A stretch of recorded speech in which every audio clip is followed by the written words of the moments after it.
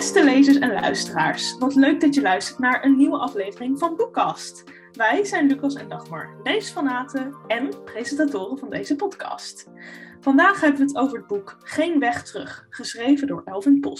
Je hoort waarom wij het zusje van de hoofdpersoon irritant vinden, wat wij zo goed vinden aan het dilemma van het boek en wat voor bijzonders de schrijver heeft meegemaakt. Ook geven we je weer wat nieuwtjes uit boekenland. En natuurlijk vertellen we wat wij van het boek vinden. Let's get started. Ja, allereerst is er weer veel gebeurd in boekenland sinds de laatste boekcast. Zo zijn de prijzen van de jonge jury uitgereikt. Dat wordt elk jaar uitgereikt aan het beste boek en aan een debuut. En het beste boek is gewonnen door Geen Weg Terug met Gegijzeld. En de debuutprijs is uitgereikt aan De Tweede Stem van Elin Mijnen. Heb jij die boeken gelezen? Ik heb De Tweede Stem gelezen. Die vond ik persoonlijk niet heel leuk. Maar nou ja, gefeliciteerd Elin in ieder geval. En jij, heb jij het gelezen? Nee, allebei eigenlijk niet. Maar ik moet zeggen, de achterkant van Gegijzeld klonk wel echt heel spannend. Ja, ik heb die andere boeken van Chinook gelezen, Truth or Dare. Die waren echt heel leuk. Dus ik ben zeker wel van plan om Gegijzeld te lezen. En er komen weer een aantal hele leuke nieuwe boeken uit. In november 2022 komt het nieuwe boek van Mirjam Maus uit. Dat heet Otis Redding. Daar zijn we volgens mij allebei heel benieuwd naar. Ja, heel veel zin in. Ik had al een stukje gelezen waar het over ging. Maar alsnog dacht ik, wat gaan we lezen? Maar echt wel zin in. Ja, nog even wachten tot november dus. Ook in november komt uit het nieuwe boek van Alice Oseman. Nou, niet het nieuwe boek, maar wel een nieuwe vertaling. Het is de vertaling van This Winter, wat wordt vertaald als Deze Winter.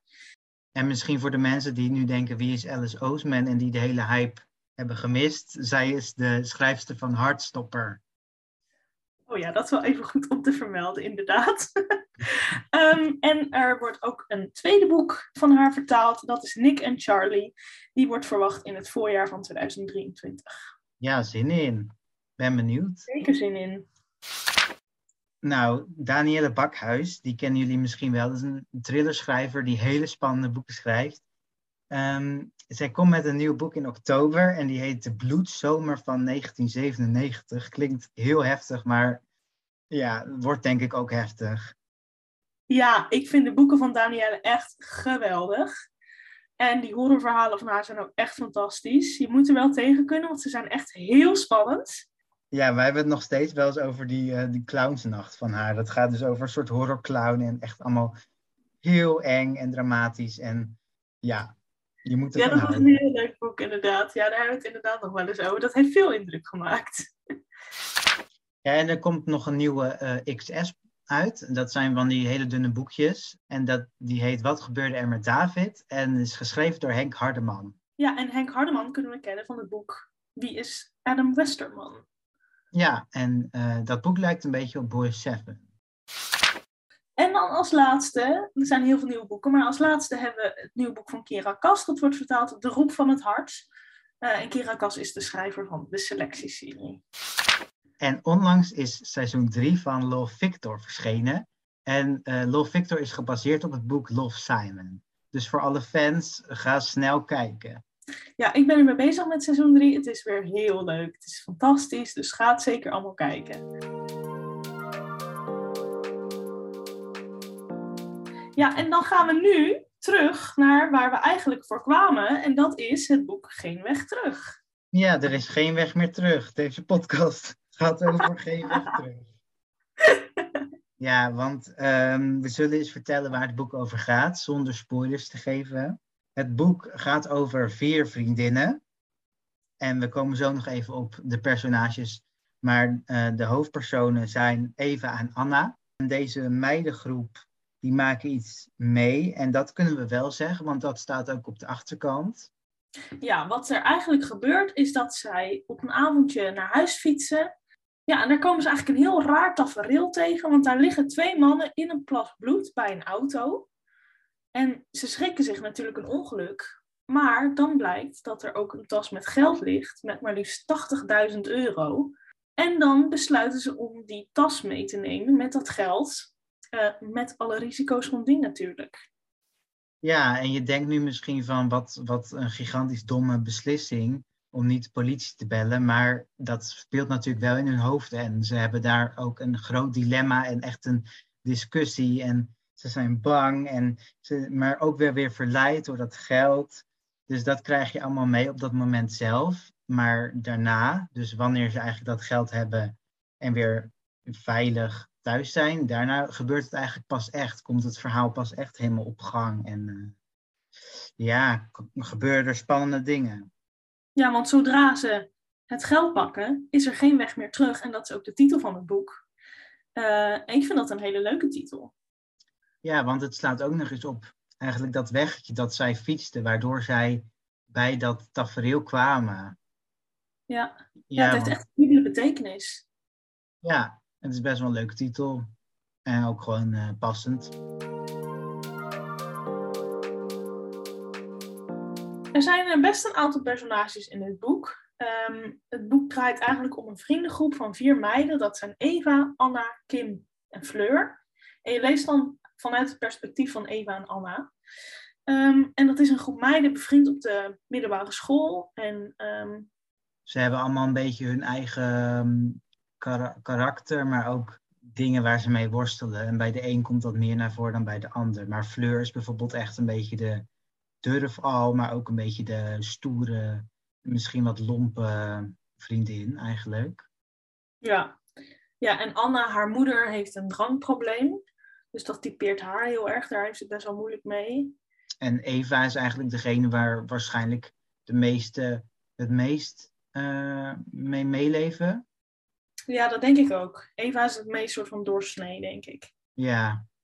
En dan heb je dus ook nog Kim.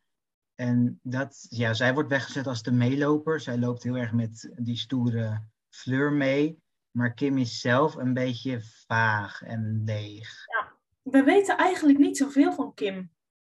Er wordt eigenlijk helemaal niks verteld over haar. Behalve dan dat ze dan met Fleur meeloopt. Maar verder?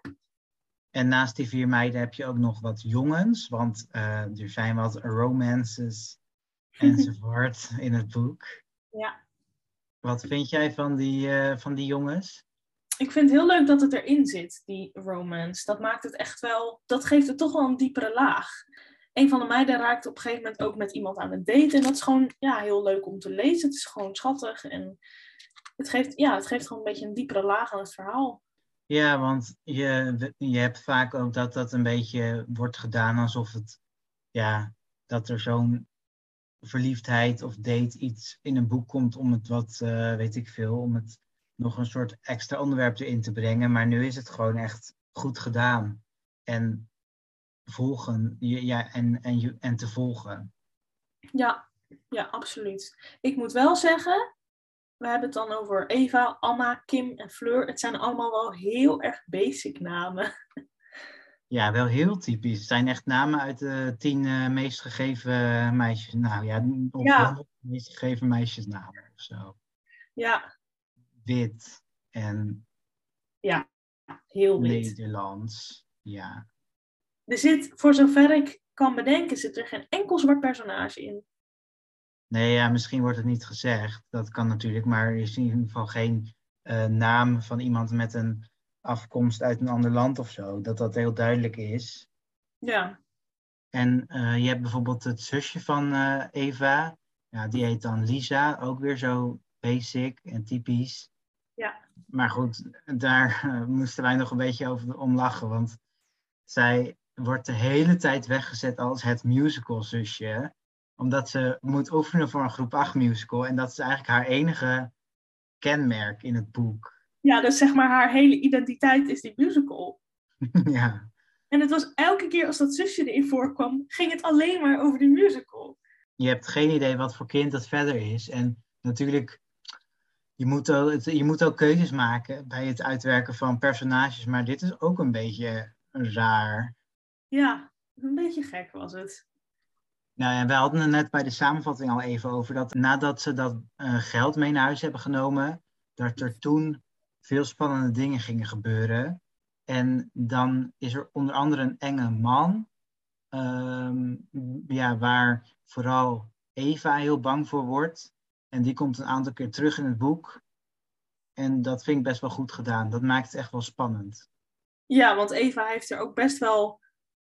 wordt er echt heel bang van. Ze heeft nachtmerries. En dus die man die zorgt echt wel voor problemen, zeg maar. En dat is ook wel realistisch. Want als ze alleen maar verliefd zou zijn en hoopt op de botel en het leven gaat door. Nee, dat is niet realistisch. Nee, absoluut niet. Ja, die vriendengroep ik vond het aan het begin best wel moeilijk om ze uit elkaar te halen. Want het zijn allemaal een beetje dezelfde soort meiden. Nou ja, behalve die Fleur dan, die is dan wat stoerder. Maar bijvoorbeeld Eva en Kim kon ik aan het begin niet uit elkaar houden.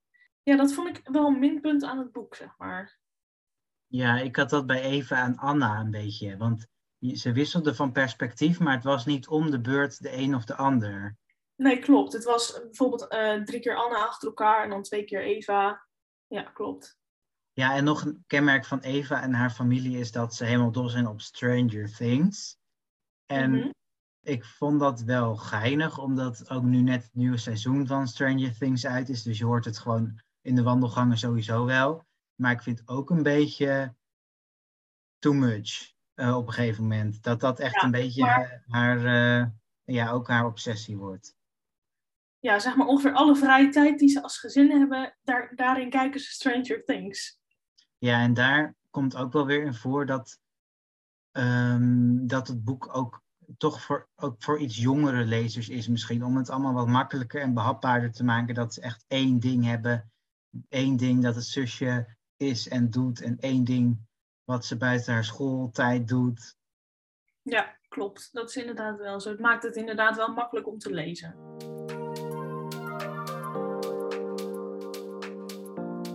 Nou, we gaan nu allebei een klein stukje voorlezen uit het boek. Zodat jullie een beetje een idee krijgen hoe de schrijfstijl is en hoe het allemaal een beetje, hoe de sfeer is in het boek. Ik ga een stukje voorlezen uit de proloog. En die wordt verteld vanuit het perspectief van Eva. Ik probeer mijn hoofdpijn te negeren. Rustig blijven nadenken, prent ik mezelf in. Niet in paniek raken. Maar dat valt niet mee. Waarom, vraag ik me voor de zoveelste keer af. Waarom heb ik niet naar mijn gevoel geluisterd? Waarom heb ik niet heel hard nee geroepen? Nee, we doen dit niet. Geen sprake van. De vraag stellen is hem beantwoorden. Omdat ik daar te slap voor ben. Omdat ik altijd Fleur laat beslissen, waar het ook over gaat. Ik weet niet wie ik meer haat. Fleur om haar roekeloosheid of mezelf vanwege mijn gebrek aan karakter. Ja, tot hier. Ja, dit is dus de proloog. Dit is de eerste bladzijde van het boek. En dit zorgt er eigenlijk al meteen voor dat je helemaal in het verhaal zit. Dat je denkt dat je gelijk al heel veel vragen krijgt van wat gaat er gebeuren? Hoe kan het zo eindigen? Ja, een spannend stuk. Ja. Ik heb ook nog een spannend stuk om voor te lezen. En om het nog spannender te houden, zal ik niet zeggen waar het in het boek voorkomt. Ik schrik op van het geluid van voetstappen. Of hoor ik het verkeerd? Nee, ik weet het zeker. Het zijn voetstappen. Dezelfde die Eva een half uur geleden hoorde. En is het Fleur? Scharrelt ze misschien met haar vriendje om het huis en wil ze wachten om me mee naar binnen te smokkelen tot ze er zeker van is dat we allemaal slapen? Ik kijk naar Eva. Moet ik haar wakker maken? Of niet? Even is het stil. Dan hoor ik de voetstappen weer, nog dichter bij ons huisje nu. Ik sta op en loop naar het slaapkamerraam dat op een kiertje staat. Fleur, fluister ik, ben jij dat? Geen reactie. Ik aarzel even. Het is weer stil buiten. Wat moet ik doen? Ja, een beetje mysterieus, want ja? Je hebt geen idee wat er nu gaat gebeuren. Nee, wie is dat?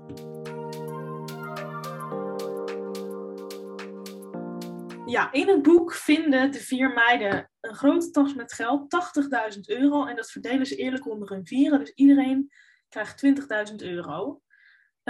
Maar ze zitten natuurlijk best wel in een dilemma van, moeten we dat geld aannemen of meenemen? Moeten we niet mee naar de politie gaan? Ja, en dat laat je als lezer ook heel erg nadenken van, wat zou jij doen? En wat zou je dan met €20.000 doen? Ja, en ik denk automatisch dat je inderdaad voor jezelf die vraag gaat beantwoorden. Ik had zoiets van, waarschijnlijk zou ik echt meteen naar de politie gaan. Maar goed, dat is natuurlijk het saaie antwoord. Het leuke antwoord is om het heel lang gewoon te bewaren tot het misdaad gewoon vergeten is of zo, weet je wel? Ja. Ja, want het is zo, ze zien die tas met geld. En die mannen zien er allebei dood uit. En er is verder niemand. Dus ja, ze denken van, waarom zouden we het niet meenemen? Niemand heeft dit door. Niemand mist dat geld. Dus, nou ja, dan besluiten ze om het dus mee te nemen. Ik weet niet wat ik gedaan zou hebben. Natuurlijk is heel veel geld heel leuk om te hebben. Maar ik weet niet of ik het over mijn hart zou kunnen verkrijgen. Ik denk dat ik dan de rest van mijn leven zo gestrest zou rondlopen. Ik kan die Ja, stress niet aan. Ik denk dat ik ook de politie had gebeld. ja, maar het probleem is dan, je bent met z'n vieren, dus je moet er soort van samen over uitkomen. Wat ga je Ja. doen? Ja, want niet iedereen is het ermee eens dat ze die tas met geld meenemen. Nee, en dat maakt het ook zo leuk, dat ze het daarover hebben en dat je mee gaat denken en dat iedereen weer anders is. Ja. Ja, en dan stel dat je het zou meenemen en je zou dan zeg maar 20.000 euro hebben. Wat zou je dan doen met 20.000 euro? Ik denk een aantal grote dingen kopen, zoals een nieuwe telefoon, een nieuwe fiets. En ik zou ook wel natuurlijk een deel gaan sparen, maar ik zou ook even goed uit eten gaan enzovoort. Ja, tuurlijk. Ja, ik zou denk sowieso een auto kopen. Ik wil al heel lang een eigen auto. Dus dat sowieso. En dan niet een hele grote of zo. Gewoon een klein dingetje. En verder, ja, inderdaad sparen, ja. Want het is natuurlijk tegenwoordig met een huis kopen heb je natuurlijk ook gewoon heel veel geld nodig. En misschien iets van een Nintendo Switch, iets wat ik al heel lang wil. Dat zou ik Oh denk ik ook wel ja, kopen. ja, precies. Ja, leuk. Ja, en de personages in het boek geven natuurlijk ook van dat geld uit. En het is ook heel grappig om te zien waar ze het dan allemaal aan uitgeven. Ja, Wat dan belangrijk voor hen is, zeg maar. ja, en nog een leuk dingetje tussendoor, want het boek speelt zich dus af in Rotterdam. En dat Ja. komt af en toe ook terug. Mhm. En dat vind ik best wel leuk, want veel boeken zijn natuurlijk vertaald tegenwoordig. En dan zijn het plaatsen die we niet kennen. Maar nu is het gewoon van, oh ja, Nederlandse schrijver, bekende plek. Ja, dat is gewoon leuk.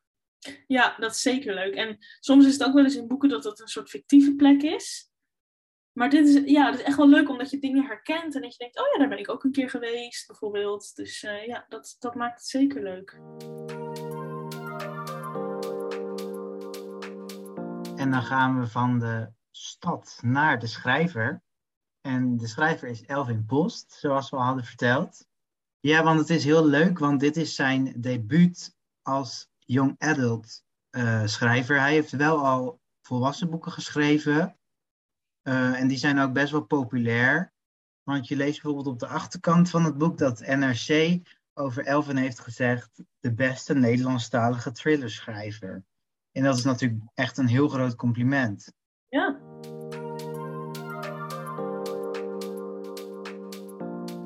Ja, en er is nog iets speciaals met dit boek. Ja, want dit boek is dus een soort van klein beetje gebaseerd op de waarheid. Want Elvin die vertelt dat hij een soort van hetzelfde heeft meegemaakt. Dat hij ook een keer fietste en dat hij toen een politiebusje zag en dat hij heel snel zijn fietslicht maar aandeed. Want hij had zijn fietslicht niet aan en daar controleerden ze heel erg op. Maar toen zag hij dat de agenten helemaal niet bezig waren met een fietslichtcontrole, maar dat er iets verderop een neergeschoten man lag in een plas bloed. En dat komt natuurlijk soort van wel terug in het boek. Dus het is een soort van een waar gebeurd verhaal.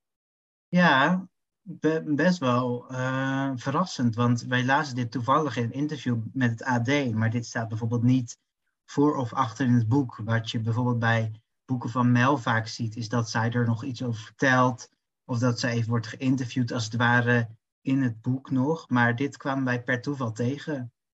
Ja, dat klopt. Ja. Inderdaad, bij Mel achter in het boek zit vaak een soort van klein interview. Ja, Ja, dat was hier ook wel leuk geweest. ja. Ja, want als je dan. Want het is echt wel leuk om te weten dat hij een soort van uit eigen ervaring verteld heeft. Ja, ik vraag me alleen af hoe oud hij toen was, want dat stond er niet bij. En dat Ik dacht, ja, was hij toen ook bijvoorbeeld 16 of was hij toen 5, weet je wel? Oh ja, dat kan inderdaad, ja. Nee, dat is waar.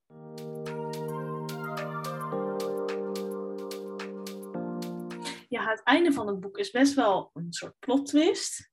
Ik had ook wel gelezen dat mensen zeiden van er zit een hele goede plot twist in aan het einde. Dus ik verwachtte echt iets vet goeds. En het viel een klein beetje tegen als je iets vet goeds verwacht. Het was wel een leuke plot twist hoor, daar niet van. En verder het einde. Het was een beetje een soort van onrealistisch. Ja, we kunnen er niet te veel over zeggen, want we zijn natuurlijk een spoilervrije boekkast. Ja, je hebt zeg maar het einde, het helemaal het einde en het iets daarvoor einde. En het iets daarvoor einde vond ik echt super spannend. En Ja. echt, ik kon niet stoppen met lezen. Ik heb hem ook in 1 ruk uitgelezen, zeg maar. Ja, en natuurlijk door de proloog weet je dat er iets gaat gebeuren. Mhm. En dat komt natuurlijk in het einde op een soort hoogtepunt. En dan is er een soort van flash forward aan het einde, 5 dagen later.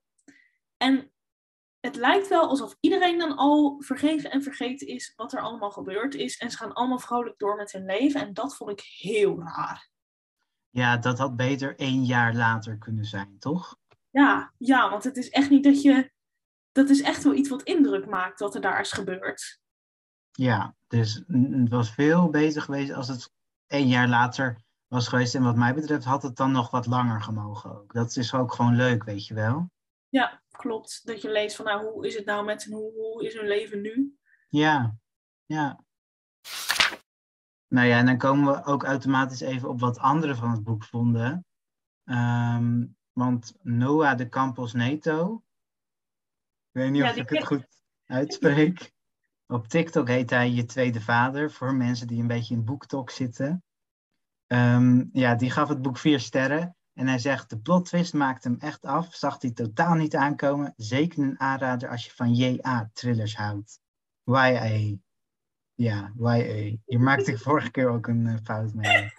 het blijft moeilijk. Ja, Ja, en wat ons eigenlijk wel opviel bij het lezen van recensies van andere mensen, was dat eigenlijk heel veel meiden het boek gelezen hebben. Maar het is wel geschreven door een man. En dat is wel een beetje opvallend. Vaak worden jeugdthrillers ook geschreven door een vrouw. Bijvoorbeeld Mel de Vries, Sis Meijer, Margie Woodrow, Chinook Thijssen. Nou, nu gaan we door. Het zijn allemaal vrouwen. ja, het is wel echt leuk dat hij nu ook zo'n soort gelijke thriller heeft geschreven. Alleen dan toch ook een beetje jammer dat er dan 4 meiden in de hoofdrol zitten. Ja, dan was het ook wel leuk geweest als er een jongen bij zat. Ja. Jongens kunnen het echt prima lezen. Het is echt niet een boek Mhm. voor meiden of zo. Nee, maar ik snap wel dat die 4 meiden als hoofdpersonage het wel misschien iets minder toegankelijk maken.